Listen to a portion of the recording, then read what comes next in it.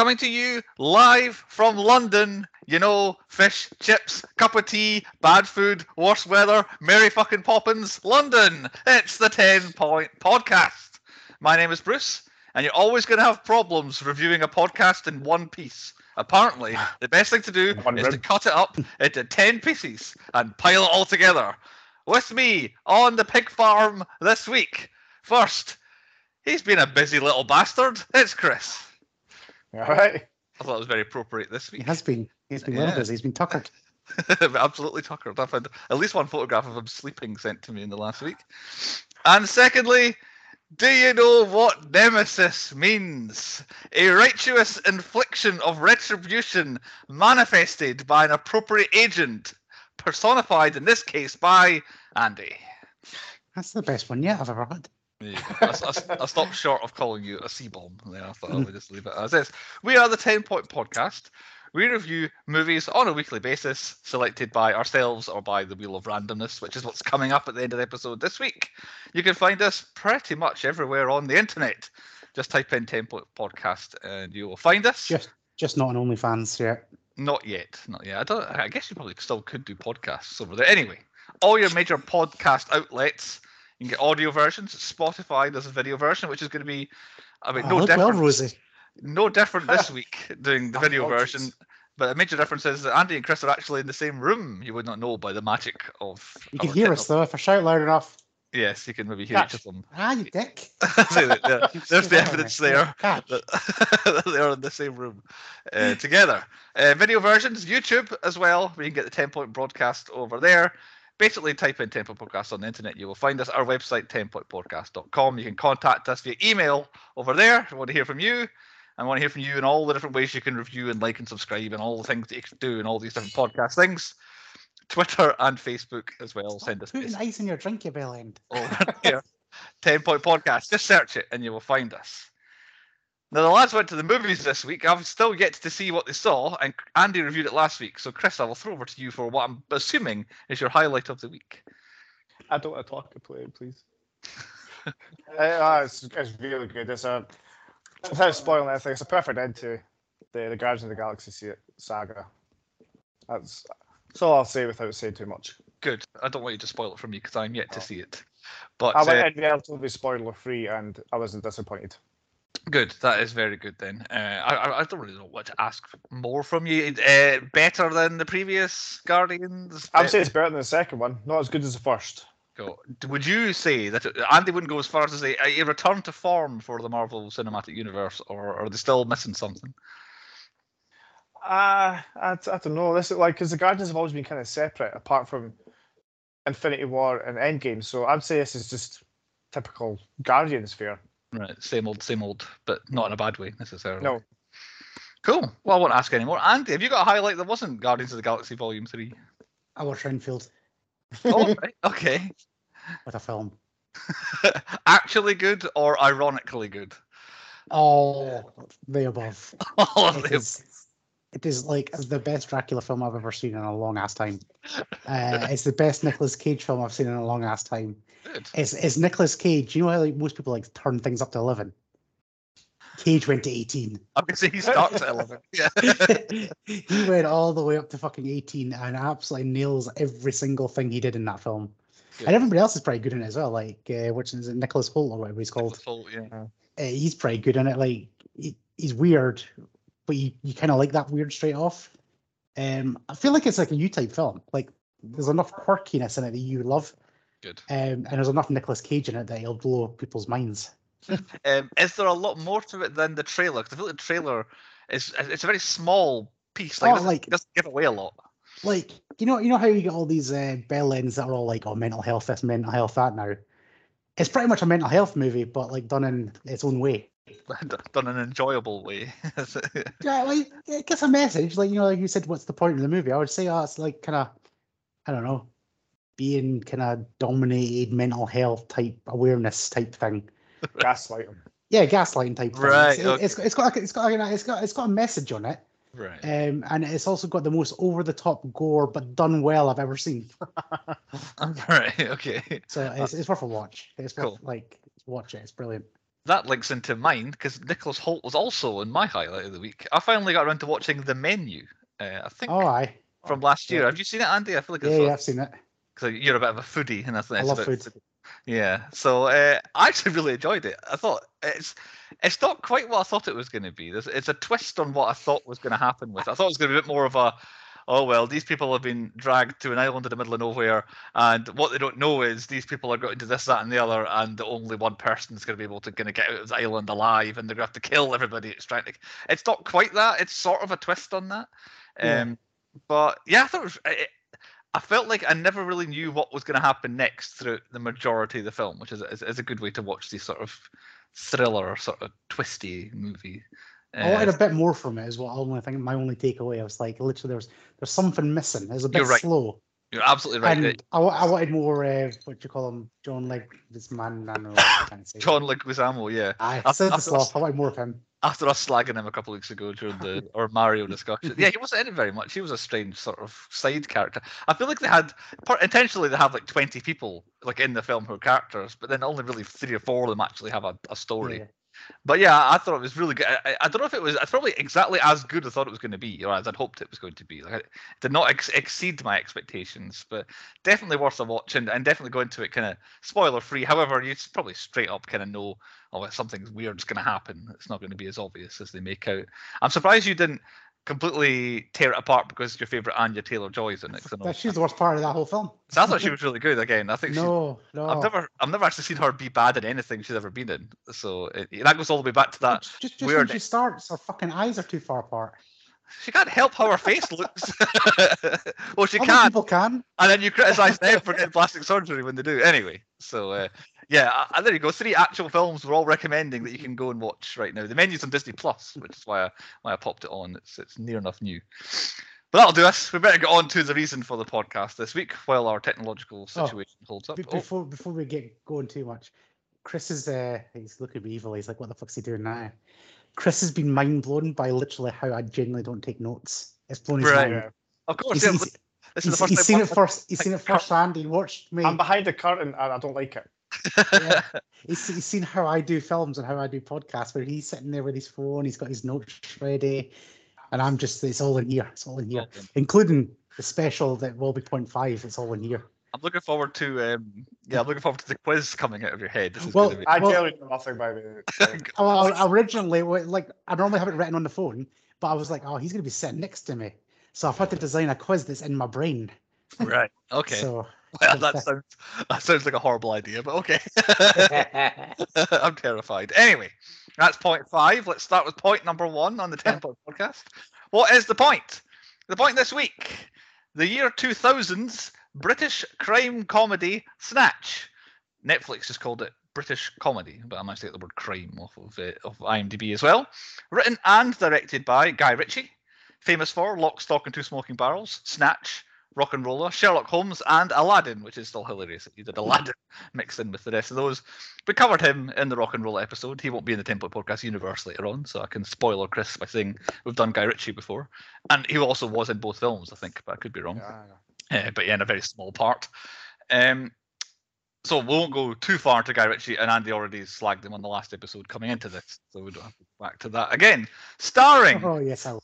So the opening credits pretty much just lists the main actors in alphabetical order, and the end credits list the whole cast in alphabetical order. So I've had to just go with who I think are our top 3 stars, main characters of the film. Starring as Turkish, Jason Statham, famous for Crank, Fast and Furious, Spy, and The Meg. The internet has told me that's his famous films. Oh, The Meg 2, that's going to be amazing. The Meg 2, not too far away now. Don't get started on a trailer, it doesn't make any sense whatsoever. It does. Sharks can't swim backwards, so Buddha beached itself. Sharks can't also destroy dinosaurs, but it happens in this film. Not in... So yes, Jason Statham, we have covered him before, as I mentioned Crank there, so I won't go too far down the road with him. Co-starring as Mickey, Brad Pitt, famous for 12 Monkeys, Mr. and Mrs. Smith, Moneyball, and Ad Astra. I don't know why those are the 4 films it picked out as why Brad Pitt's famous. But I've got his name, but I haven't got his films in the TPP universe. Okay, so we have done him before. Chris is going to have to try and scramble and Continue. try and remember what films Brad Pitt is in. I've just seen how he does his thing. He puts on his laptop. It's Okay, right. And our third star, I only went as far as 3 because there's a million people in this film, as Tommy, Stephen Graham. I feel like he's probably third main character. Famous for Snatch, basically, is what kind of kicked him off being a big actor. He was in bits and pieces and did other things and all that, but Snatch was his breakout as far as I can tell. After that, he was in a couple episodes of Band of Brothers, which may sound small, but Band of Brothers was the biggest thing in the world for about a month, and he was in a quarter of the series or whatever it was. Gangs of New York. This is England. Every single variation, whether it be films, TV, or otherwise, he seems to be in. Public Enemies. He was in most of Boardwalk Empire as Al Capone, which I think is his most famous sort of kind of career-making role. He's in 2 of the Pirates of the Caribbean films, which confused me when I found 2 different names for one of those 2 films, but I think he's only in 2 most recent Pirates of the Caribbeans. He was in 1 season of Line of Duty very recently, in The Irishman, Boiling Point, and in Venom 2, Let There Be Carnage, which I'd forgotten that he was in. But he was one of the main people in that. I think he was he the policeman trying to catch everybody in that? Anyway, he was in that. I don't know I think he will be in Venom 3, but I could be wrong in that. So that's Stephen Graham. He does a lot of everything. Like, he shows up in random places like these sort of actors do. On to the film Snatch itself, on a budget of £6 million. I've got that in pounds. It opened in the US first weekend. $28,000 is all it took in its opening. basically £28. £28. Yeah. Its final US gross, however, was $30 million. I believe a lot of that would be built on the back of Mr. Pitt. He would sell this film over there. Final worldwide gross for Snatch, $83.5 million. So a big money maker, even though I've crossed pounds and dollars there, you can still tell 6 to 83.5 is a big gulf and a big gain, I would say. Released 1st of September, the year 2000, in the UK. Didn't launch nationwide in America till the 19th of January. So a big gap in between. That meant it was eligible for the 2001 awards season. And I won't dilly-dally too long. Not one nomination at any award ceremony that we covered for this film, whether good nor bad. Nothing whatsoever. In terms of other awards, they only won a few. Mainly it was Guy Ritchie.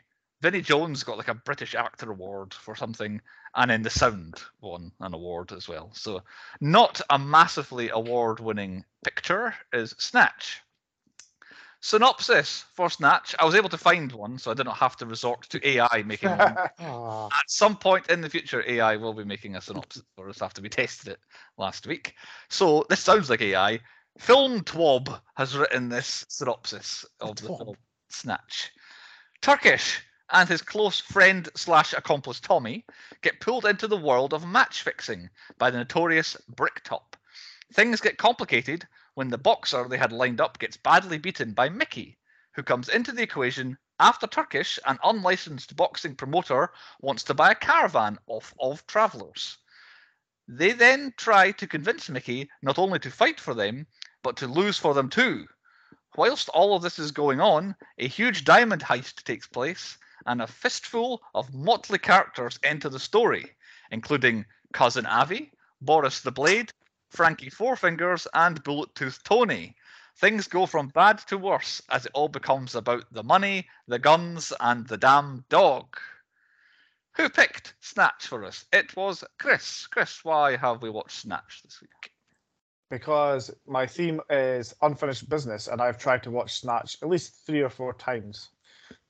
I never got through an entire film for different reasons, whether I've been falling asleep or drunk. So, which one of it was it on Tuesday when I got a photograph? Both. It was both. Okay. If you once again failed. Too much food, too much alcohol, and sleepy. But you have in fact seen the film in the last week, so you have completed. I have, yes. Had you seen it before, Andy? Aye. You had. I'd seen it a lot before, like several times, but not for I think at least 10 years would be the last time I saw this film. But this was a formative film for me back. There's definitely watched this at a Sean party more than once. Sean's parties always ended up watching this for Halloween, apparently. Good choices. Which channel would we normally find it on? Channel 4. Absolutely Channel 4. Nailed on. No debate. Which version did we watch? I watched the Netflix version, but I do own the DVD, which I have here. I think it's just about be like the first issue DVD, like the earliest, one of the ones where it brags that it's in widescreen. So I've had this probably 20-something years. I've probably had I'm that. almost certain mine's still in the wrapping. It's still in the another one of these is still in the wrapping. I've just realised I didn't look to see if there was an alternative version of this film, which is normally what I say. Presumably, you guys watched the Netflix version as well. Yeah. Yep. Most easiest to locate on the internet.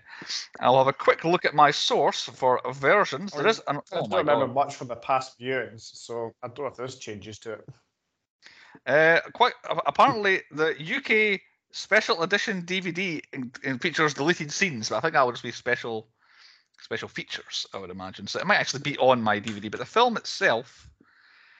In the American version, Turkish enunciates a bit more clearly in some of his voiceovers, so that might be the only version that we heard. So hard for us to tell if that was. His voice is majestic, though.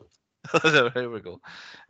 So yes, we all watched the identical Netflix version. I didn't even pop in the DVD to check if it was the same one. On to point 2 then. Point 2 is the high points. Chris, you picked first time viewing. Why don't you start us off on the high points? Normally we go for the start and say it's a banger, but it's quite slow. I quite enjoyed it though. I had it as a high point purely because I hope that it was done practically. As in, they literally sat in the security office and panned from one monitor to another while these guys walked through a series of corridors that were all set up with the cameras. Now, I can't prove either way that it was or wasn't done, but it looked like it was done practically. Therefore, I very much liked it. Although, trying to work out who was talking at times is quite difficult because I think the audio might have been a different take from what the filming was. But most of it was all Benicio del Toro, I think. Yeah. I think so, and also his very strange, thick accent was quite hard to pick out as well, because the music was playing as well. I couldn't quite hear the story. I've read what he was saying, and it's quite an interesting little. It's not quite Michael Pena, but it's a good little. It's something to do with like the Virgin Mary or something, isn't it? Yeah, something like that. Like the term for virgin girl in Hebrew is similar to like something else. So his theory, I think, was that everyone was coming from around to see the virgin girl who was pregnant, not that the savior and the second coming of the Lord was happening and all this sort of stuff. So that was the theory, I believe. So yeah, I would say it's maybe a high point. It's a minor high point, I would say. But what I do like, I don't know if you're going to go straight into the robbery or not. I thought the robbery was quite good, and him stealing the diamond. I wasn't expecting the whole bunch of these Hasidic Jews to be bank robbers. But then straight after that, we get like the actual intro where they show you everybody's face and tell you everybody's character name. And I'm like, there are many films I would very much like this similar opening, right? You're like, that's who that is. You won't meet this person for 20 minutes, but that's who they are. Like Vinnie Jones gets introduced at the beginning and you don't meet him until like halfway through the film. There's also kind of many spoilers because all the scenes of the thing are things that happen in the film. Yeah, later on. At one point, I'll spoil one of my stats. I was tracking the diamond. I thought how many people had the diamond in the film, and like one of the first scenes after the robbery is cousin Avi holding up the diamond, and I'm like, all right, so now it's gone to Avi. It's like, oh no, wait, it hasn't yet. That's still to come. So you're right, it did spoil a couple of bits. My general first high point is I think Four Fingers is talking to Avi on the phone, and every time it changes, his outfit changes. Yeah, absolutely. And they're all a wee bit funny as well. It's not just like normal clothes. It's like bowler hat. It's like full tweed with a flat cap, and it's also like it's like a second. Like there's no way you could possibly have changed in that amount of time. And yeah, done for last. And then obviously the final reveal is there's no trousers on with his bowler hat outfit, which is. I watched it the first time and I had no idea it was happening. And then I was watching it going, mate, that's not what he was wearing. Yeah. I'm not sure if that's before or after my next high point. I mentioned this on the Old School podcast, and that now makes me think, between the year, I guess, 2001 and 2004, films that I watched, that's influenced my brain so much that everything I say is a reference to films I watched around it. Because this film as well, like Old School, has so many things that I say without knowing that it's from Snatch. And the first one is the guy 2 minutes Turkish with his sausages, and then 5 minutes Turkish. And it's like 2 minutes, 5 minutes ago, but I can't tell someone 2 minutes without saying Turkish after it, and it's like it's clearly from this film because there's no way nobody else is called Turkish as Jason Statham introduces in the film. Statham's face after just like, what? Yeah. But yeah, that's the first time I was like, oh my god, I see that all the time. Andy, any early high points from you? Mine's is not kind of till Brad Pitt's introduction. I'm which not is probably coming up. quite there yet. I've got one minor one, which is the first time we meet Bricktop, where he basically tells the guy he's a dog and kills him, and then it's like, but I've no time for grassies either, and it kills the other guy as well. That's a good little scene. But I really, really enjoyed when we meet Doug the Head when he walks into his jewelry shop, and there's the young kids or young lads all hanging about the door, and they're like, "It's a free country." And just the way he says, "Well, it ain't a free shop, so fuck off." It's just a great line. He gets rid of them. It's another early high point for me. But I am now at Mickey, so I don't know if Chris, if you get any other high points before we meet Brad Pitt. I'm at Mickey. Mickey as well. I've just got indecipherable Mickey is what I've got as my first one. But The Andy, worst carry on with gypsy your high. accent in the world, which is why I like it. Absolutely amazing. Like he starts talking, I'm like, "What the fuck are you saying?"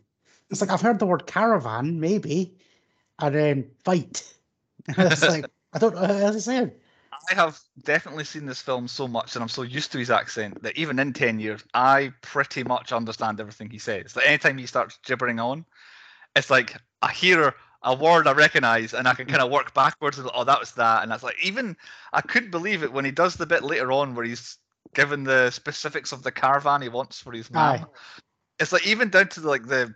I don't want this one. I want not the rouge, and she wants these throw pillows and periwinkle blue, but periwinkle blue is obvious. But yeah, even that bit, I'm like fluent in Brad Pitt pikey accent somehow. But yeah, he come back with the caravan, and they're just like, "Well, take your bag. Give us some money." And why the fuck do I caravan with no fucking wheels? Yeah. I'm hoping Chris's audio will work because I can't actually hear him in my headset anymore. You can't hear him at all. Well, I can hear him, I think, through your microphone, Andy. So he may have broken something. I don't know. He's definitely broken something now because now he's gone silent. Yes. I don't know what he's done, but yeah, I can hear him at a distance. Got to love some technical issues. Is that better? Nah. So you can't hear him at all, no? I can hear him talking there. Okay. Well, As long as he's okay for you. Well, again, I can have a conversation with him, but I think he's coming through your mic, I think. But I don't know how he's managed to break it. Anyway. It's done. Did you plug in, put it back in, Chris? Carry on. I'll carry on. I can hear Chris fine. Well, I can hear him okay, I should say. Yeah. Was that better? Far better. Far better. You're back in Don't move your bell end. Yeah, kind of thing. Yeah, so basically, Brad Pitt, his accent, unique, but it kind of steals the film, really does. Yep. Yeah. Well, he's like the Hollywood actor at this time, isn't he? So yeah, he's I think, if I remember correctly, I don't know if Chris has done the trivia research, but basically Brad Pitt saw Lock, Stock and kind of wanted to be in the next one and did whatever he could in order to be in the next Lock, Stock. The reason he's a pikey is because he couldn't do a London accent. Right. Okay. you can't do a pikey accent either, So but still. They completely just went, just go with it and see Yeah. what happens. Just do you. Do kind of Irish, kind of English. But while we're at the thing, I love the fight where Gorgeous George is just beating the shit out of him and he's just slowly taking his clothes off. And And then just goes, okay, whack, done. I don't know if that's a twist. I've seen this film too much to know if that's a twist or not. But it's like him just completely knocking out the giant boxer guy with one punch. It's a good kind of, that's the story development. Turkish and Tommy need that boxer for their fight. They've already explained that you don't want to be in Bricktop's debt.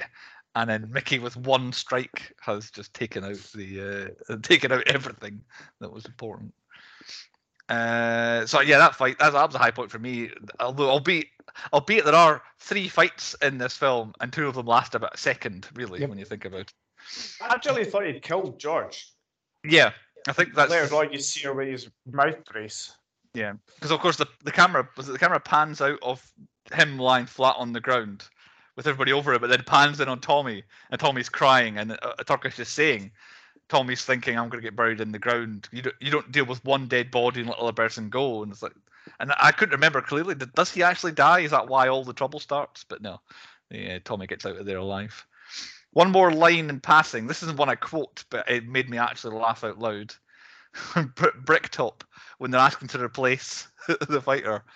I don't care if he's Muhammad, I'm hard, Bruce Lee. You can't change fighters. I'm like, what a great creation of like the hardest person in the world. Muhammad, I'm hard, Bruce Lee. One I do say is when the guys are outside our trio of pawn shop owners, basically, as we have Saul and Vinny. They're staking out the betting shop. Pass us the binoculars. Binoculars. Yes. All the time do Yep. I say binoculars in the same fashion. Any other high points? I'm about halfway through mine at this point. I'm at the botched robbery now. Just the guys just sitting in the car in Big Tyrone. And obviously they go in to try and rob the thing and completely fuck it up. And this woman's just standing there like, oh, got nothing. Safe in the She was knowledge of fucking confident though. Yeah. Yeah, I know. That's a big gun, like you say, like an anti-aircraft shotgun. She's just like, there's nothing here. It's like, I'd be like, well, like they could just kill me and run away. Like I'd still be scared, but she was confident. And obviously they've shot himself in the leg. And then Tyrone just, they can't get in and just opens the door and he's just like, he's dead. Oh, let's go. Are we supposed to think that they only tried to push the door? Is that what we're supposed to think? I think Or so. was it actually a security measure that you could bypass by opening from the outside, which doesn't seem like the most secure door? No, I think they must have tried to just push it. So done, yeah. In their panic. Yeah. Moronic. Tyrone is a high point for me. I love that guy.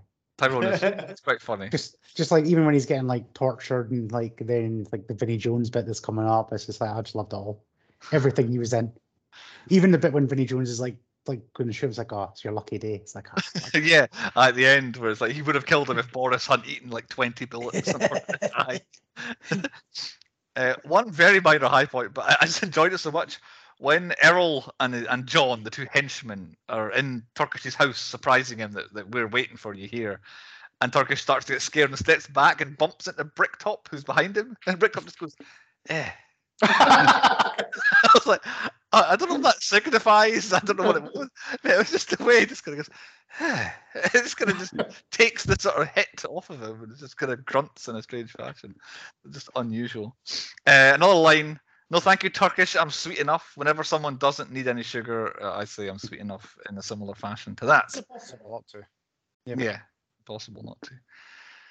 Next high point for me is the coursing, which is when they chase the hare with the dags, intercut with Errol and John chasing after Tyrone. Like at the same time, you see the bunny running away and Tyrone running up the street and them chucking him at the back of the car and I'm getting tortured. Including the music is really good in that scene. However, that particular piece of music, I don't know which one it was ruined by being used in absolutely everything for the 6 months after this film came out. It was in every advert, every TV show, every sort of sports thing would have the same bit of music that was over that sequence, which kind of takes away from it a bit. I've heard that music a million times, but I like that. That's mentioned last week where building the perfect film for me would have like the angry police captain. It also has two similar things happening but spliced over the top of each other, usually involving pain or punishment to a human being, and a similar thing happening in nature. That would be in my perfect film that I put together. One of my ultimate high points in this entire film is the introduction of Vinnie Jones. Yeah, when Vinnie Jones comes in, it's just that's next level. Even just his introduction where he's like, I took like 7 bullets. And he just like chops that Japanese dude up or whatever. Yeah. It's just like the whole thing, and then you've just got that's when this film really picks up. I think you're right. Like, I'm not gonna lie. It's like kind of like after start, and then when they get in the box and stuff and all that, me and Chris would have a little friends nap on the sofa. Oh. Like I took a picture of Chris falling asleep, and I'm pretty much drifted off after that. And then he snored and woke me up, and then Vinnie Jones is on screen. I'm like, here we go, this is it.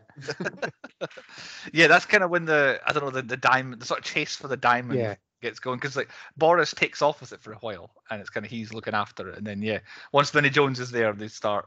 You've got like 3 different gangs all trying to get the diamond, plus you still got Turkish and that lot in the background dealing with Mickey and Bricktop. So yep, another one. What have I told you about thinking? Which is something that Bricktop, I say that all the time whenever someone messes up. I was like, what have I told you about thinking? See, this is why Chris picked this, because Sean and Blair and all that, they all quote this all the time. It's a very quotable film. It is very quotable. Like, literally, if I looked at my high points, 1, 2, 3, 4, 5, 6, 7, 8 start with like quote marks. Like, it starts with that. Like, here's a sentence that said, I like that bit, and it's also this bit, blah, blah, blah, blah. But yeah, it's so quotable. And even accidentally by me, all these years later, saying these things. a minor one, but it cracks me up.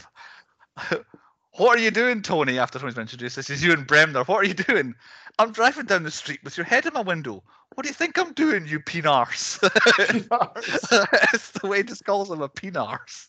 It just absolutely cracks me up. It's the way it's written, the way it's delivered is just perfect. Just absolutely it just does me so much.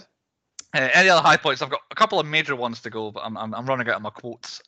I'm at a major one now.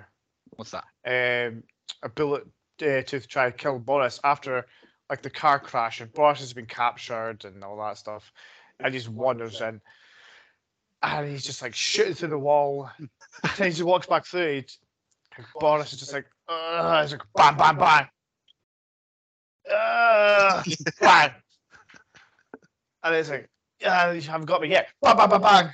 Yeah. Did you count for stats how many bullets it took to kill him? Yeah, 9. 9. Okay, good. 9. Spoiler for later. It's a good Black Knight scene, like Black Knight from Monty Python, where is that all you've got kind of scene. I've got one, the scene right before that, or the bit right before that. I really like the I can't call it anything other than the cars scene, where our 3 different squads all in their cars, basically going to the same place, with the whole. I don't want him to be shot. I don't want him to be stabbed. It's like, do you want to kill him or not? It was quite good. And then testing the replica gun in the car, and all the windows just smashing out. And they're like, what are you doing? It was really good. But then when one of them knocks down someone that we can clearly see is Boris, but Boris is meant to be in the back of a different car, and then the other car is like following to go and get Boris and all that. And then I really like the reveal after Tommy talking about evolution and cows and all this sort of stuff, that it's all like in the wrong order. Like, we're actually not even watching it backwards. We're kind of watching it kind of all higgledy-piggledy, and we don't know. And then at the very end, they end up at Boris's house, and he comes in straight past them, or grabs Tommy by the nuts, and he goes back with a machine gun, and then leads into Chrissy's scene in the pub with that.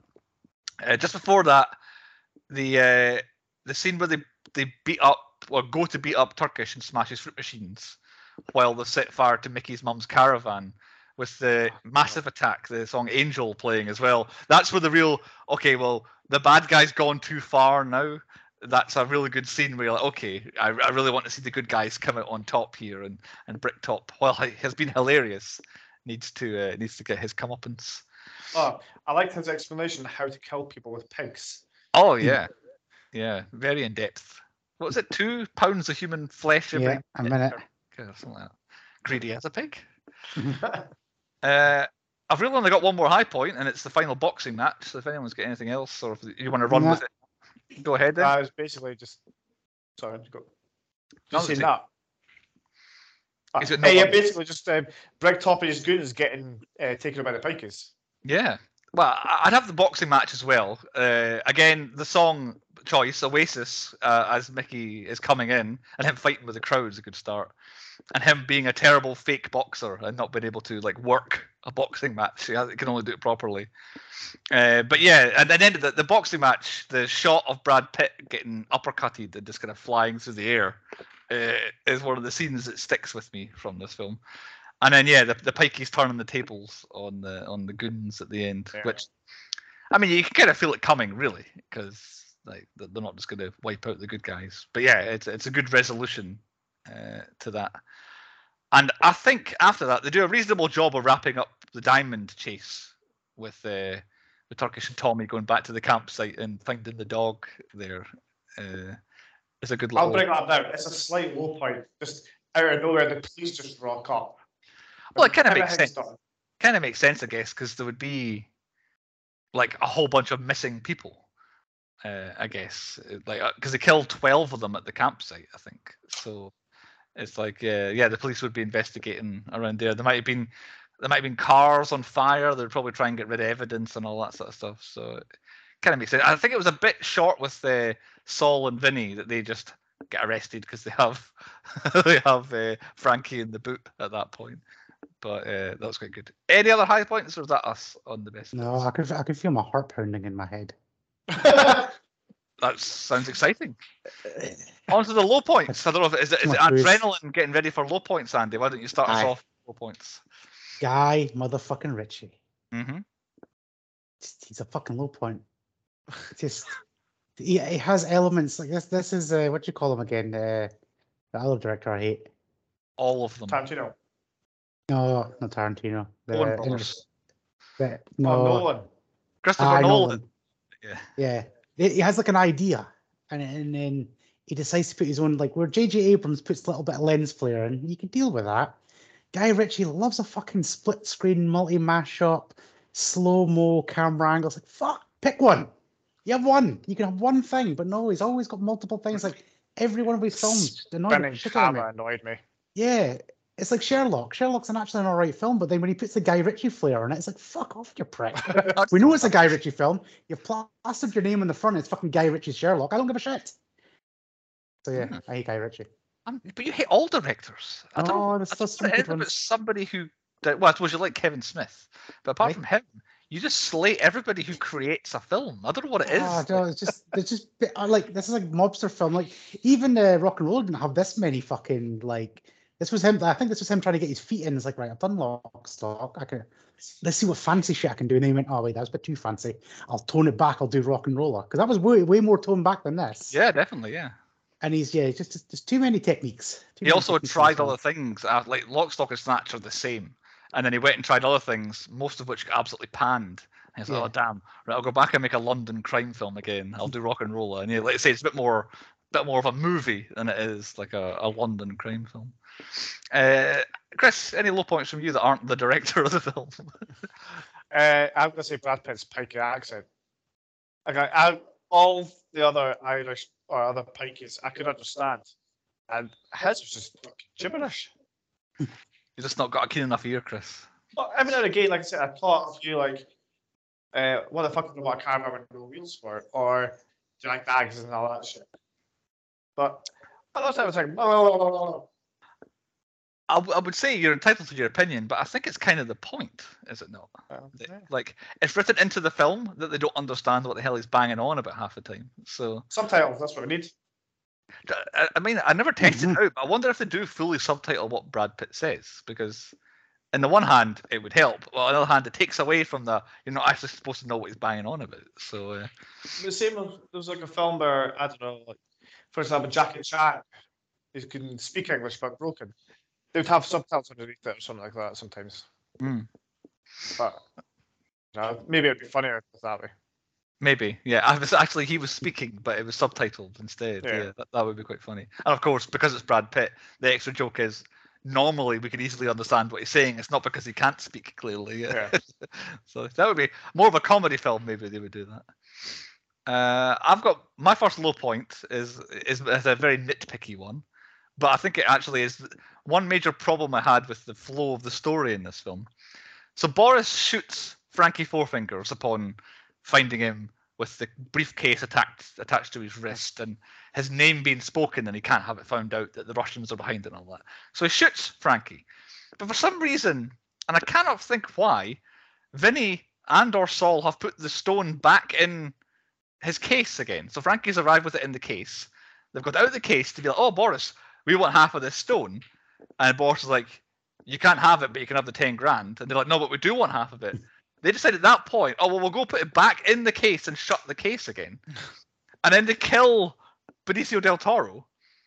So that, first of all, I'm like, I don't know why they would have done that. But then also, why did they close the case up if they didn't know the code? Because surely they want to, well, we're going to want that stone, so we should just, like, keep it open because we don't know the code. But also, how don't they know the code? Because they kidnapped Frankie with the briefcase shut. So at some point between him being kidnapped and now, it has been opened.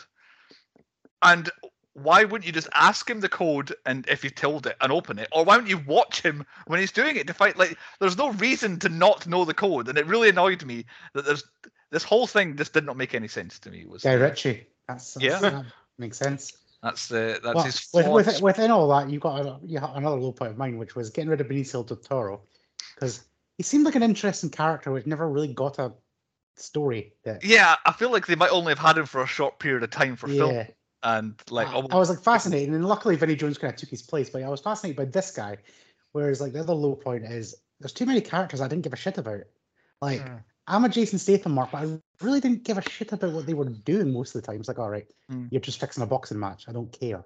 Yeah, he's not in it a lot, Jason Statham. Yeah. He's the narrator. He's kind of meant to just be watching everything else go by, but he's actually really involved in it as well. And it's weird. And it just kind of annoys me. It's just like you've got all these people. It's like there's too many stories going on, and Guy Ritchie.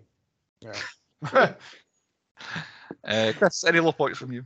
I'm going to drown my sorrows now.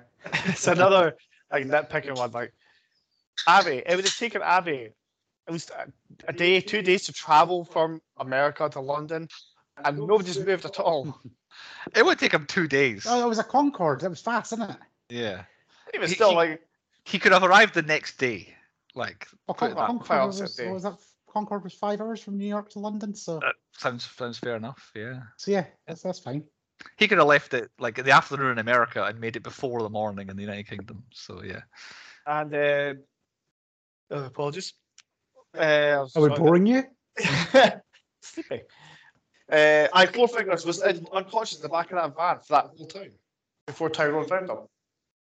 Or was he just trapped because he could get the car out? I think he was unconscious for a while, but then obviously he was trapped because the car was there, so he couldn't have got out. But yeah, I think they did knock him out at one stage because he kind of stumbles out, kind of holding his head when they finally do move. Big Tyrone got him. Big Tyrone was like guy with 4 fingers in a briefcase. Yeah. Basically, my only other low point I have is it's in the film, but I don't understand it outside the film. I don't understand underground illegal boxing matches, especially the way it's depicted in this film. Like, these boxing matches are illegal and against the law, and you shouldn't be doing them and all that. These ones in this film are like, they don't shy away from being like, he's going down in the 4th round. Yeah, he's going down. Spread the word around. He's going down in the 4th round. Yeah, how do you make money? Yeah, and then like so that's all the big guys, the big important people there are all betting on that. Who's everybody else? Because you need tickets to get in. You have to go through like 5 security guards to get in there. Who's everybody else that's betting on it?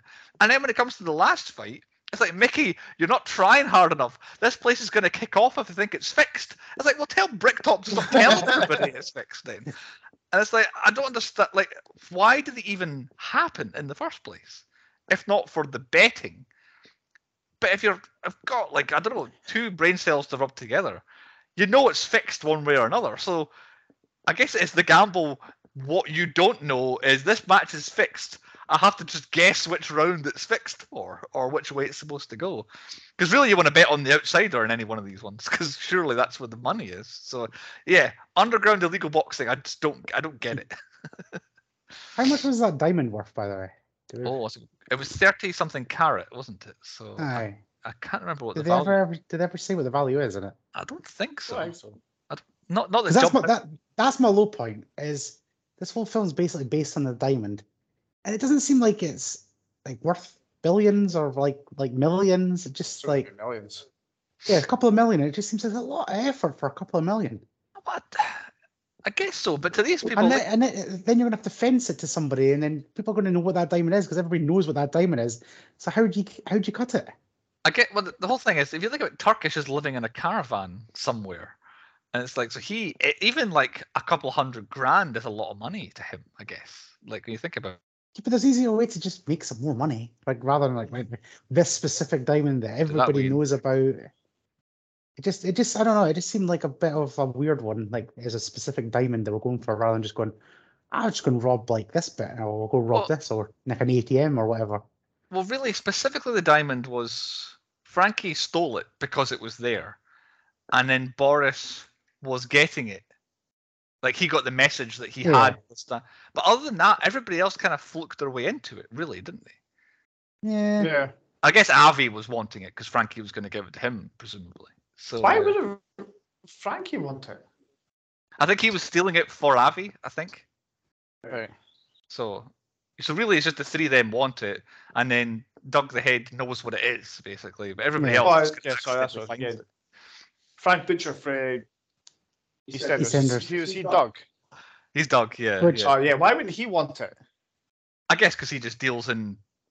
Well, he looked like he was sound enough for money. Like he had quite a rich, expensive-looking shop going on. So I think he's okay. Well, he's a low point for me as well while we're on him. Because anytime I see somebody from EastEnders, Coronation Street, Emmerdale, the great British soaps, I instantly, when I'm watching, no matter what I'm watching, it's like, well, this is a low budget film, isn't it? I really like him in this.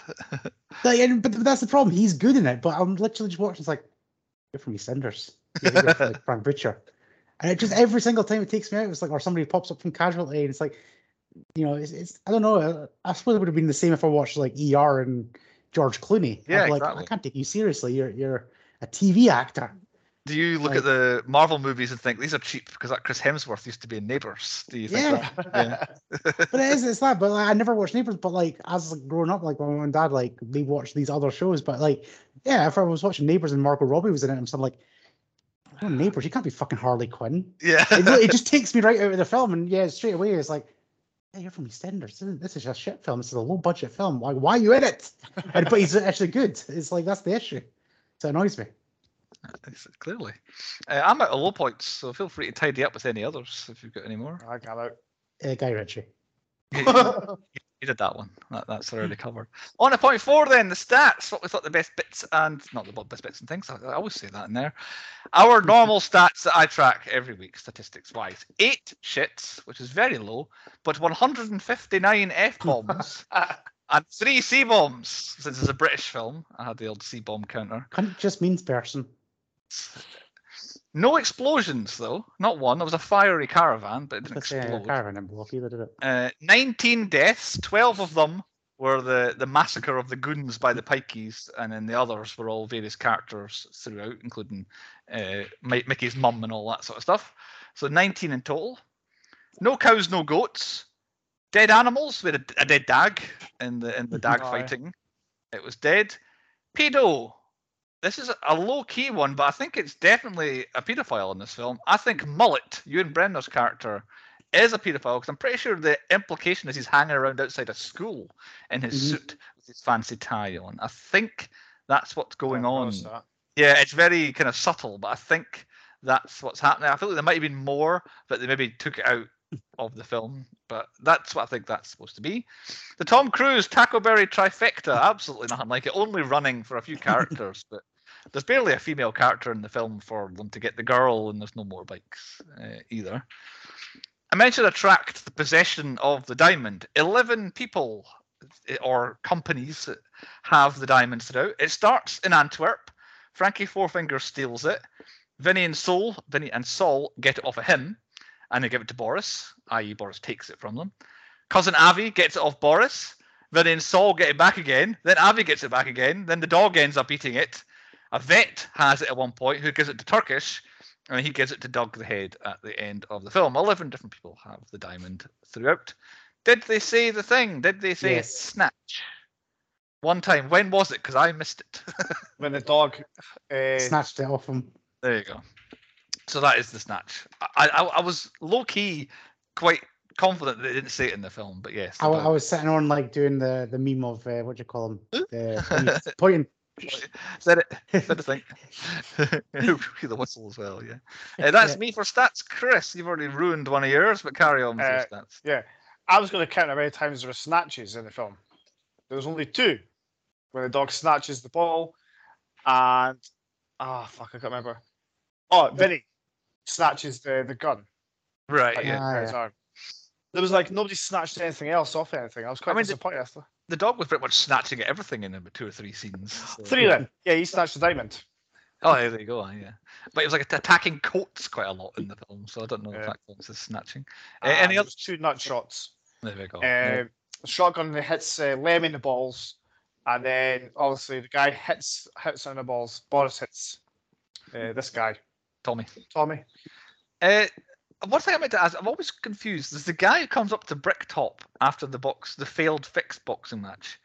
And the guy's like, if you come up to me again, I will cut your Jacobs off. And he shoves like a knife. I think he knifes his leg or something. It must be his leg next to his Jacobs, because I always wondered what it was. Because the guy's like, he makes a funny noise and then holds his hand up as if covered in blood. So presumably it's his leg rather than Yes, Jacob's crackers, his knackers. his knackers. Yes, I got the but he didn't do it. Yeah. He said next time it'll be your Jacobs, and then he goes, and then To the be guy, fair, everybody else walked up to him and the fight was fixed, but he picked for this one guy. I think that guy was of a lower, I don't know, lower on the totem pole than the other people that he had told it was going to fix. I think the guy was way out of his league. I think. Is that us for stats? Oh no, Andy, you've got a fun fact for us about the film. A fun fact: Chris genuinely has movie narcolepsy, is what I found. As soon as it comes on, is that it? Yeah, like I mean, within 5 minutes, he was gone. To be fair, I was gutted yesterday. Yeah, but you said like this was unfinished business, so you said you were trying to watch this for multiple times. So Luckily, I'd already seen it before I came down. but yeah, straight away, That's for that one reason. gone. 5 minutes in, movie narcolepsy. It's real. How far do you think he made it? Like, what had happened and he was already asleep? I was barely. It was just after the Jews. Right, so the back happened. Yeah, and then there was a kind of lull period. Then he's snoring. I was kind of drifting off of that like boring bit, and then I fucking woke up. But then then he was gone again. Like when they were trying to do the caravan speeches and stuff like that. He was gone. Right. Okay. He has movie narcolepsy. On a point 5, the 10-point podcast quiz. We've already heard about it, so Andy, why don't you start us off on this? Right, well, I'm calling this quiz Snatch because was it you or Chris that snatched victory last week? No, it was you. That's a good question. Chris, Chris snatched victory. So we're going to do something very similar where what you have to do is you can each take it in turns, telling me a number. So you basically guess how many you think you can answer. Right, okay. I'm glad it's not a beating the buzzer one here because Chris would have a massive advantage over me here. So yeah. So basically I'm going to say something like name colours. And then Bruce will start going, I can name 2 colours. Right. Chris can go, I can name 3 colours. And then and then you can just call bullshit. And then you've got to make the other person name all what it is. Right. So you're basically bidding, so betting on how many you can do. Mm-hmm. Okay? Mm-hmm. So first category we shall do. Hold on until I get it up. Why is it called? Is it called Snatch because Chris snatched victory last week? Is yes, that this quiz is called Snatch? Yes. Right. Okay. Because you're snatching each other's victories. You could try and snatch it. Fair enough. We're trying to snatch victory. I see. You're trying to snatch victory, right? This one, there's a maximum of 10. Okay. Okay. There is a limit on this one. So right. I want you to bid on how many of the top 10 grossing movies of all time you can name. So Bruce, what's your number? How many could you do? 2. 2. Could you do more than 2, Chris? I could do 4. 4. Can Bruce do more than 4? Is he going to make Chris try and name all 4? If Chris gets it wrong, obviously Bruce gets the point. That's how this works. I've got a challenge. I'll see if Chris can get 4. I'll play. Chris, you've got to name 4 of the top 10 grossing movies of all time, Chris. Right. Avatar. Correct. Avengers Endgame. Correct. That's as far as I would have got. That was my 2 that I had. And I was like, I could name them definitely. To let you know, those are the top 2 of all exactly. time. Exactly. Super Mario. Is that too early? That is too early. You're wrong. Fuck. Does he get unlimited guesses or did he have to get that? That's it. Right, okay. Done. Yay! You could have had Titanic, Star Wars Force Awakens, Avengers Infinity War, Jurassic World, The Lion King, Avengers, Fast and Furious 7, and Frozen 2. I would have had Shawshank in my head. I would have gone Infinity War for definite, and I'd gone Titanic. But that's why I wasn't sure about 5. I didn't think I could get. I read somewhere that it broke $1 billion. You did, Mario. Yeah. Right. Next category. I get it. Once again, this has a limit on it. I'm looking for the top 10 again. So anything, if it's not in the top 10, it doesn't count. Yep. Okay. The top 10 Brad Pitt movies. On what sort of scale rating? Box office budget. Box office takings? Yeah, takings. Right. Yeah, so. Okay. So movies he's been in, the takings. Right. Chris, you go first. How many can you do? 3. I'll say 4. I'm going to say bullshit, go. Right. Okay. 4. Ocean's 11. Yeah, that's 1. Ocean's 13. That is not one. Ah! I was going to say Deadpool 2. Nope. Oh, okay, that's me fucked anyway. It was Fight Club, Inglourious Basterds 7, The Curse of Benjamin Button, Once Upon a Time, 12 Monkeys, Mr. and Mrs. Smith, Moneyball, and Legends of the Fall. I can't believe another Ocean's in. I thought they were two bankers, be a couple of Oceans, and I could be like, right, probably 7, and then probably Once Upon a Time in America. Oh, it's annoying. Damn it. Right. Next category. UK football stadiums. Right, Bruce, you start. How many could you name? 10, 12. 20. I'm going to say go for it. Oh, UK football stadiums, right. Ibrox, Celtic Park or Parkhead if you want to, Hampden Park, Tynecastle Park, Easter Road, Fir Hill, Fir Park. I'm not even out of like central Scotland yet, by the way. Palmerston Stadium. You can have that if you like. Let's go to England then. So James's Park, the Riverside Stadium, Stadium of Light. Stop me. He's one that has to get Anfield, Goodison Park, Old Trafford, the Etihad. Let's go Elland Road, City Ground. What else have we got? Let's go to London now. The Emirates Stadium, Stamford Bridge. Oh, Villa Park. Forgot about Aston Villa. He's done it. He's done it. He's done it. He did it with ease. Right, Bruce gets that point. Okay. I want you to name classic black and white movies. Oh, Jesus Christ. Right. Very big. One. Right, he's waiting for one. Up the ante, I'll go 4. 4. No. Can Bruce name 4 that I've got on my list here? Psycho? Does that Yep. count? Yeah. Some Like It Hot? Like it. Yep. It's like Casablanca? Yep.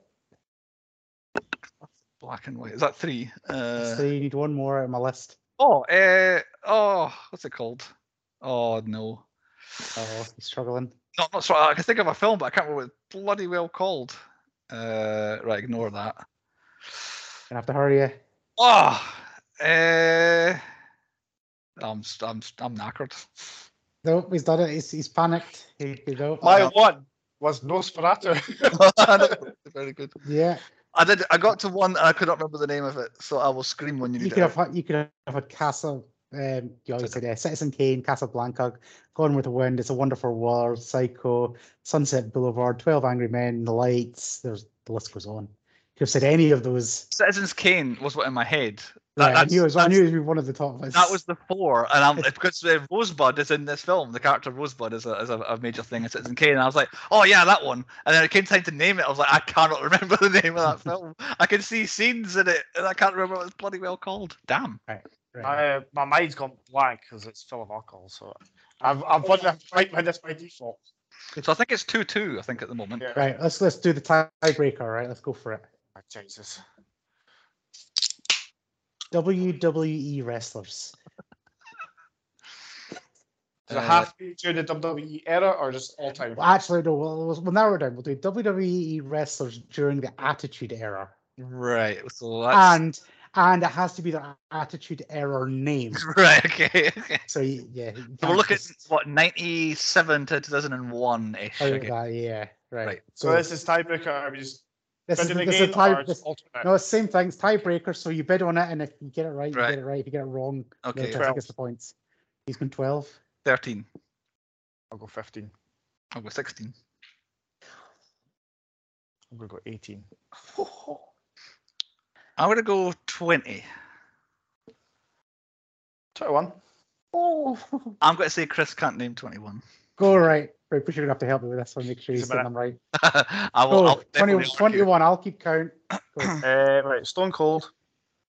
Steve Austin. Right, thank you. We'll give him bits. We'll give him where he's going. Ah, yeah, okay. The Rock. Triple H. The Road Dogg Jesse James. The Badass Billy Gunn. China. Farouk. Bradshaw.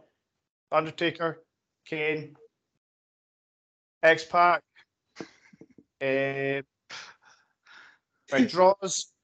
D-Lo Brown. Right, okay. Pulled draws out of nowhere. Quick, Chris, I'm going to throw you. You're 13. Shit. He's panicking. 13. Oh, the Main Street Posse. Joey Abs. Shane McMahon. Oh, sorry, who was that? Sorry. Shane McMahon. Okay. Stephanie McMahon. 16. Ivy Jacqueline. Tori Will. Oh, Tori. Tori. Does that count as in saying that? I don't No, you kind of half got it. Right. Okay. So, Why that? What do we need? Another 3? I've got 18. You need 3 more. Trish Stratus, Lita, Matt Hardy, Jeff Hardy. I think he's run away with it. He did it somehow. He stalled, but what a fucking graph of the attitude had. The Mean Street Posse out of nowhere saved him, and he only remembered one of them. He just shouted, "The Mean Street Posse, Joey Abs." There you go. Somehow Chris fucking pulled that out of nowhere. Well done. He snatched the victory again. He did. He snatched victory again.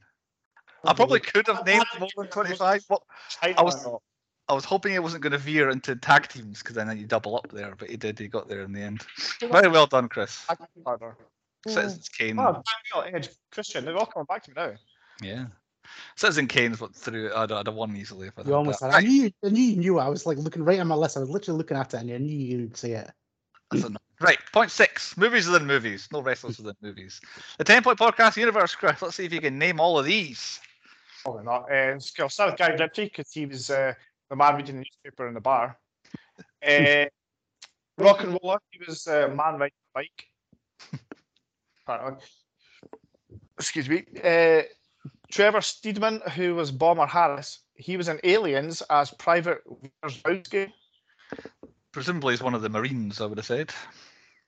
Jason Statham, who's Turkish, he was in Crank. I completely forgot about Crank until like last minute. I'd forgotten which other thing he was in. Expendables. Yeah, I forgot we did that. Radi Serbitchia, who was Boris the Blade. Fair enough. I was worried about that name as well. Yeah, I think I remember him. He's the guy that he swaps coats with, isn't he? Yeah. That blew my mind as well. Brad Pitt, this is what I forgot to put down. I knew he was in films. 7 and well. I thought we done him again. Apparently he's in Being John Malkovich. He was interviewed on a red carpet and they asked him about John Malkovich and they must have just used it. And like it was a weird sort of real life thing that they probably said, "Oh, we're doing a film. Can you have a quick comment about John Malkovich and we'll put it in the film?" Or something. It wasn't like he was acting, I don't think. Right. Was that the only one? Yeah, just those two, 7 and okay. John Malkovich, yeah. Dave Logano. I can't remember who was in this. I've never John, but he was in. He's the guy who's not Errol that goes to kind of beat people up for Bricktop. He was in Batman Begins as one of the League of Shadows. Big Vinnie Jones, Bullet Tooth. He was in Gone in 60 Seconds. I feel like he's like a Temple Podcast guy is Vinnie Jones, but we've only just did Gone in 60 Seconds. Yeah. I swear I could have done him as well. Again, Sam Douglas, who was Rosebud, who you just mentioned, he was a New York cop in both Fifth Element and Highlander. Yeah, which is kind of funny. He got a promotion in the Fifth Element. He was a chief New York cop. Yeah, I suppose it is further down in the timeline, isn't it? It's in the future. And hopefully, finally, Ewan Bremner, who was Mullet, was in Judge Dredd as Junior Angel. Yeah, is that the only one?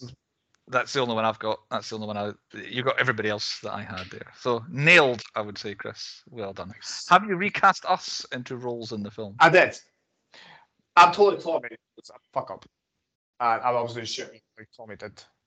Mr. Sears were Turkish. And I put it Andy Bricktop. Right, okay. He's an adversary, is he? Yeah, I've seen him batter somebody without even standing up. So. I could sit down across the table. So I went. There was another. Well, I agree. I can't disagree with your ones. Something very specific had me cast us in different roles, and it's when Tyrone is moaning at them not to get anything on the seats in the back of his car, and I was like, "That is Andy. That I have been there 20 times In fact, I was there one time where Andy was just about throttling Bly because he'd got something in the back of this.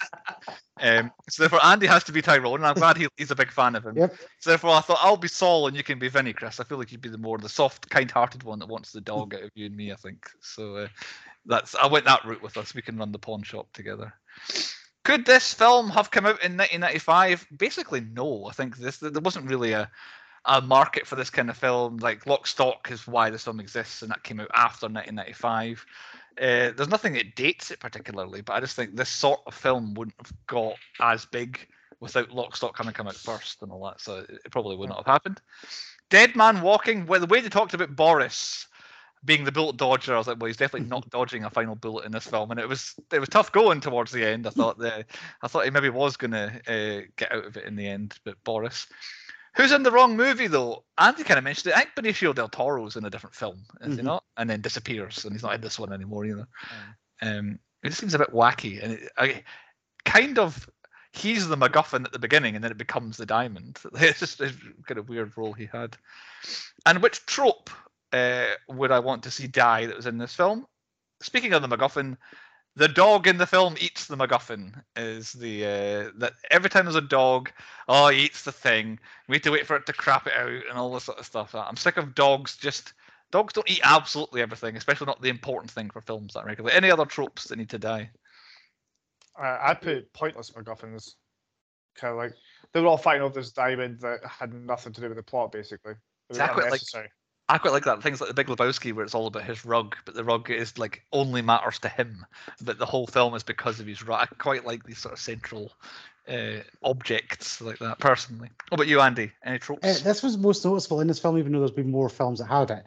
Is people not picking up their magazines or the discard from guns? Like the magazine's a big part of the gun. Like you can just put new bullets in that bullshit. Right. Okay. It's like Vinnie Jones just literally just goes. Chucks it over across by Tyrone, and then just pulls another one out, whacks it in. It's like, is he going back and picking that up later? Because yeah, like loads of films seem to just like fuck the magazine. It's like that is like 80% of your gun. Is it Nicolas Cage does it in Face Off, doesn't he? He's like when he has two guns and they both come out at the same time, and then he It's like are they counting as well? Like 1, 2, 3, 4, 5, 6. Okay, I've got one left. I'll take that one out. Okay, good to someone. 1, 2, 3, 4, 5, 6, 7.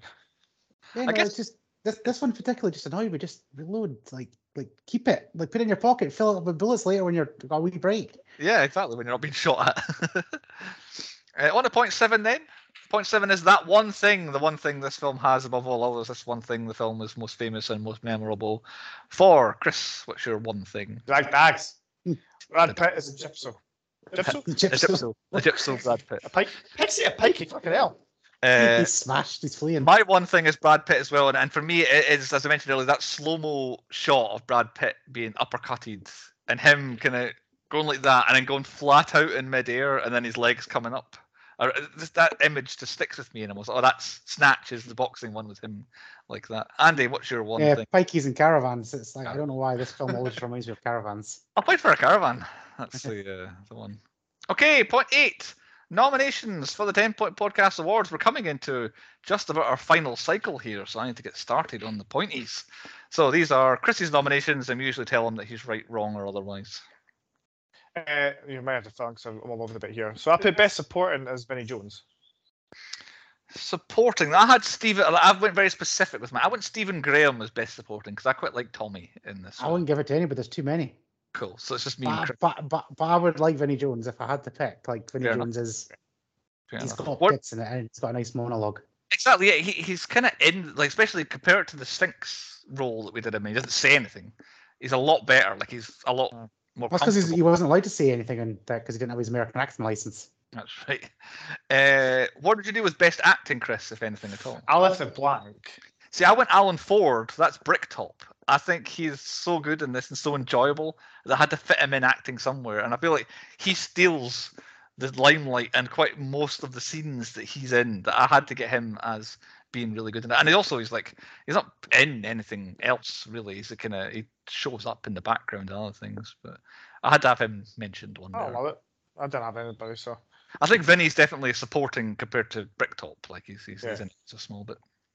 I put best badass as Mickey. Yeah. One punch boxing matches will do that. Yeah. I mean, I think he probably could have ended that guy straight away, but he played with him until Yeah, he was ready. definitely. Biggest Bellend was Bricktop. He is, but I have him as best villain, and I think he's a far better villain than he is. He Just doesn't actually do anything. It's his goons that do all the work. Exactly, but they do it for him because if they don't, then one of the other goons will come and get them. Like it's. Well, we could put him as both because he does shock a dog. He does. He's a bit cruel to the animal. I feel like Bellend we do usually reserve for someone who shouldn't be a bad guy, but we get annoyed by them. But I feel like there really isn't anyone in this film. But I guess Andy would say Guy Ritchie would be biggest Bellend. Yep. But yeah, I think we'll have to go double up on Bricktop as best villain and biggest Bellend. I think. Okay, I put my best death as Tony's because I didn't see him die, but it's ironic that one random bullet killed him instead of the 6. I feel like in a similar vein, Boris is the only one who could rival him, who also gets shot off screen and killed off screen, like away from camera. If you know what I'm saying. So it's either whether you think surprisingly Tony's gone, and then Ari takes off and flies back home again, or Boris takes 9 bullets to die. I don't know which one. Which one do you favour, Andy, to break our tie? Bullets. Bullets. So Boris is the best death. Yep. Okay. Best plan is Mickey's plan to take out Bricktop. Yeah. Plans in this film. The Pikey's plan to kill everyone I've got is it's certainly the most successful of all the plans that are made. I've also got that as best twist. I've underlined twist as in there needs to be a best twist. I don't know, is it Mickey being a great boxer out of nowhere? Is that a twist, or is that just the story? No, because all gypsies are good. Yeah. The boxing, it's not a twist. Like, look at Tyson Fury. He's a gypsy king, isn't he? It is, fair point. Yeah, it's hard to do I feel like the film's just fine. The film happens. It's not very twisty. I mean, it is twisty, but not like twisty. Why the fuck have I got here? Oh, from Mickey there. All right. What about best cameo? I'll take Ewan Bremner. No, that one kind of works, I think. I don't have a best. I do actually. I've got Ewan Bremner as best cameo. Yes, I have. But I have also got the Chris cameo award. Yep. As in, I've got Jason Fleming as the Chris cameo award because Chris has seen him in things, and he's in this as well, which seems to be the criteria for Chris's cameo. So the retrospective cameo. He's like in the X-Men now. Because he's in this because he was in Lock, Stock and he's pals with Guy Ritchie, then he's going to be in the X-Men. It's Jason Fleming, yeah. But yeah, Ewan Bremner, I think, because he'd be 5 years removed from Trainspotting at this point, and clearly doing it as a favour and kind of to be hilarious. So yeah, Ewan Bremner. I don't know why I've got this as unexpected because I never noticed it, but apparently Sol Campbell's in this. I think that's an urban legend. I read it too, and I went back to the scene where they go in past all the security guards. None of them are Sol Campbell. So, right. I have him as my Danny John Jules, the most unexpected. But we just put Danny John Jules in it then, just in case. Maybe he was there as well. Yeah, but Sol Campbell's not in he's not in the film. He was there for filming allegedly, but there's no evidence of him actually being in film. So I'll wipe him out then because if you never seen him.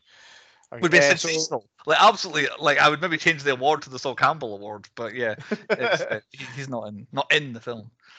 My best fight I put is Mickey versus Gorgeous George because I wasn't expecting him. I think I like the last one too much, and it is more of a fight. I had that, but I'll accept any other. Although actually, it's because Gorgeous George is beating a shit out of him. And he stands up and cracks someone. Fair, yeah. I'll switch to that because it is a fight, and then it has the. Oh my god, he killed him with one punch, we think, but he didn't. My Michael Pena award is in How to Kill People with Pigs. Yes, it is. I had that. I don't have an answer, but yeah, definitely the eating them at £2 a minute or whatever it is. I will put this in because it's so quotable. Is you like nags for my best line? Best line. I am very passionate about best line. I said to you, I think off podcast last week that this film has one of my all-time most favourite line deliveries in cinema history. And I will not. No one else. I'm in charge of the 10 Point Podcast Awards. This will be nominated, nothing else. Which is, it's also best entrance for the exact same thing. It's Cousin Avi. Shut up and sit down, you big bald fuck, when he comes in and points at him. But absolutely, it is so poetic, so tuneful. The way he's shut up and sit down, you big bald buck comes in. If I say that, I'm a bad person. If anybody else says it, it's like, oh, that's a funny line. It is a funny line. But yes, like that, I love it. And Dennis Farina will ever be one of my favourites because of the way he says that line in that scene. So I'm sorry, Chris, but it's that. My best animal is the squeaky bag. Daisy. Oh, I've got it. Yeah, it's made up name at the last. Best entrance was Tony smashing a car door on someone's head. It's the same way he was in the Lock Stock. A call back to Lock Stock. Yeah, I had Avi as my entrance, but we'll do that if you like. So mine's is Vinnie Jones's. Vinnie Jones. Vinnie Jones. I'll back out and say Avi can't win both. So yeah. Aye, that's what I meant. You can buy his nickname in this film. Bulletooth. Aye. My worst cop is all the cops because they just appear after everything's finished. Yeah, I left it blank thinking there weren't any in it, but yeah, you're right, it's them. Yeah. My worst accent is Brad Pitt's Pinky. But also the best accent. But yes, it is the worst accent, but also the best accent. It's both. Best song was Massive Taxi Angel. I am open to debate. I had Ghost Town because I like that song a lot, and it plays twice. But Angel does as well. Angel's really good, so if you want that, I'll go with that. But I thought Ghost Town. Andy, any passionate? I don't like the music in this film, so we'll go Angel. Angel, because that's also when the caravan's on fire and the film's proper stakes have been raised. It's got no Mortal Kombat or Axel Foley bangers in this. It has several bangers, Andy. I'm sorry. This just came to me now. Best here is Vinnie Jones' mullet. I didn't even shot 6 times in the mouth. Oh, yeah, good shot. Yeah, early Vinnie. Early Vinnie, yeah. Most pornographic is a pack of cards. Pack of cards. Oh, those naked ladies when Vinnie Jones was shot. Okay, there we go. I guess so. I always thought the spirit of most pornographic was it was meant to just be kind of, I don't know, sideways to pornography. I think Chris has just taken this award. He just loves. I am literally the most nudity. Yeah. Most obvious name, Bullet Dodger, because he dodged bullets. I had a most obvious name, I think. Oh, Frankie Four Fingers. I went. There's a lot. Tony is obvious as well. Like there's a lot of obvious names. Oh, I created a new one, which you could leave out because we've only done one so far. Best monologue. Vinnie Jones's 2 types of bald speech. That's literally just Michael Pena award. Yeah, that's the Michael Pena one. Oh, no, Michael Pena award. Yeah, I mean, it's the same award. Like, yeah, the pig already took that one. Well, no, because sometimes somebody narrating is not a monologue. It's the same. No, like James Bond. It's the Michael Pena award. Monologues fit into Michael Pena, Chris. I'm sorry. Carry on. That's me done. You, what have you missed? What happens when I think of things when I'm drunk? Best car chase, the 3-car kind of scene. It's not really a chase, it's more of a sort of jolly, but I wanted to fit it in one way. Best character name, so not the most obvious. Best character name. The boxer Bomber Harris also has a nickname. He's called Bomber the Madman Harris. It's like, isn't Bomber enough nickname? Why does he need 2 nicknames? So I just love that he's Bomber. That is double heavy nickname guy. Best costume is Frankie Four Fingers' entire wardrobe. Chris mentioned that one, yeah. Done that. The best inanimate object. I went for the diamond. I could be argued to something else. I think the diamond, because of its importance to the centre of the film. Caravans. The caravan, the wheels come off. Yeah, maybe. Best soundtrack as a totality, yes. I actually really like John Murphy, who does the score, the guy who's behind the music. He does music on a whole bunch of British films, including 28 Days Later. He's the guy behind that as well, so he's a really good movie music guy. Best team, Turkish and Tommy, I think, is the best team. Maybe the Pikeys, but I think yeah, but the two of them. Well, put it this way, Tommy saves Turkish from being basically killed in the fruit machine shop at this stage. The 3 bank robbers. I mean, yeah, I guess they're. But then Tyrone is not part of the diamond bag. Yeah, I suppose they are. Done best villain, best voice work. Don't hear that very often, but Jason Statham's voiceover, whether it was clearly enunciated or not, I think he's actually better doing the voiceover than he is in the scenes that he's in. Because it's quite funny, he was narrating his own scenes, and he actually gets better acting in the background. Done the Chris cameo, done that. His most done most obvious name. Most underused. I think Dennis Farina could have been in this more. That's cousin Avi. I think a wee bit more of him. There's a lot of probably most underused options because nobody's in it enough. Statham. You think Statham? I think he's done enough. Like I don't think he's not a great actor anyway, but at this point he was less. Yes, he is. Actor at this point. I'm not sure there's a stupidest character, but there's probably a long list of people that could be stupidest character. I don't know if any jumped out at anybody else who the stupidest character was in the film. Worst acting, though, I'm passionate about this one. Velibor Topic, who plays the Russian who phones Boris at the beginning. He was horrific in the one scene he had to act in. His phone call, the most wooden acting I've ever seen, I don't think. So I'll nominate him. I doubt he'll win it. And then definitely my worst plan, my last one, which sets off the whole horrible chain of events. Terrible plan. Turkish sending Tommy to get the caravan because he once spent a summer in a caravan. It's like, you know Tommy's a bit of an idiot anyway. You know what pikeys are like for dealing with and how they've got to try and scam him. And that's the reason you give to go do it. And then if they hadn't done that, the whole thing would not have spiraled out of control and they would have been fine. He says it's all set up, ready to go. He just has to go get it. That's what he claimed, yeah. Yeah. But also, here's 10 grand. Don't spend all 10. Well, they haven't agreed a price yet then. It's like, it's not all set up. Andy, any extras from you? Product placement? I struggled. Desert Eagle.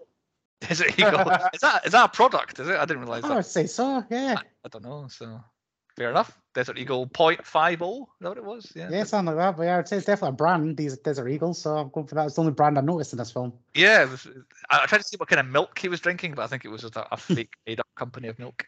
On to point 9 then, the moral of the story. What lesson were we supposed to learn from Snatch? Don't Andy, deal with pikeys. that's exactly what I've got as well. Chris? Beware of pig farmers. Yeah, that's a good one. That's a good one. Yeah. Give him that. Very. On to the 10th point, the 10-point rating, where we rate the film out of 10 points. Chris picked it and was the person who hadn't seen it, so he gets to go first by virtue of picking it. Chris. I'm going to be hated by a few folk here, but it's overrated. It's like the plot is all over the place. Like 1 minute they're fixing a boxing fight, and then it's all about a diamond, and then it's all about fixing boxing fights again. It's like pick one. Why? Well, because I don't care about a diamond. It's got nothing to do with the story. I'd rather focus on the boxing fight, on the pikeys and all that shit. The diamond was just unnecessary. Give you a score, motherfucker. Yeah, of course. Everything that Phil did, Lockstock did better. So I guess a 4. 4, bloody hell. Okay. I thought the way you were talking, I thought you quite liked it. I have refound this film. I had kind of forgotten about it, so thank you, Chris, for picking it. Really enjoyed it. Can't remember. I didn't realize how much this meant to me when I was young that I picked up half the lines in the film. Through sheer enjoyment factor, it has raised my score up to a 9 out of 10 because how much I enjoyed. It is non-stop. Like Andy mentioned the slow part. I didn't want to butt in and tell him it was wrong, but this whole thing, this moves. There's always something happening, and I very much enjoyed that. So a 9 out of 10 for me. It is not a perfect film, but I had a hell of a fun time watching this. So I'm going 9. Andy, what's your score? So I could barely tolerate Lockstock, and Lockstock is better than this film. I hate Guy Ritchie. I hate this film, but there's elements of good about it. But I'm kind of right about the same as Chris. Only half gets a 2. Oh, a long way for a short walk there, Andy. I think this is better than Lockstock, but I have seen Lockstock even further ago than Snatch, so I'm not sure. I like Lockstock. It's simpler. This is just Guy Ritchie being a cunt. I believe that is an official score of a 5 out of 10. It has been a long time since you guys hate a film that I love. It's been a while. Retro 10-point podcast scoring chart there, because you guys don't like good films. Anyway, on to, well, see, that's Chris's theme, unfinished business. He has finished the business of Snatch, and sounds like he's a bit worse for having finished it. Would you rather this open-ended film had remained open-ended that you'd never seen the ending of? That happens once they come on to like Dags, and that be it. Dags.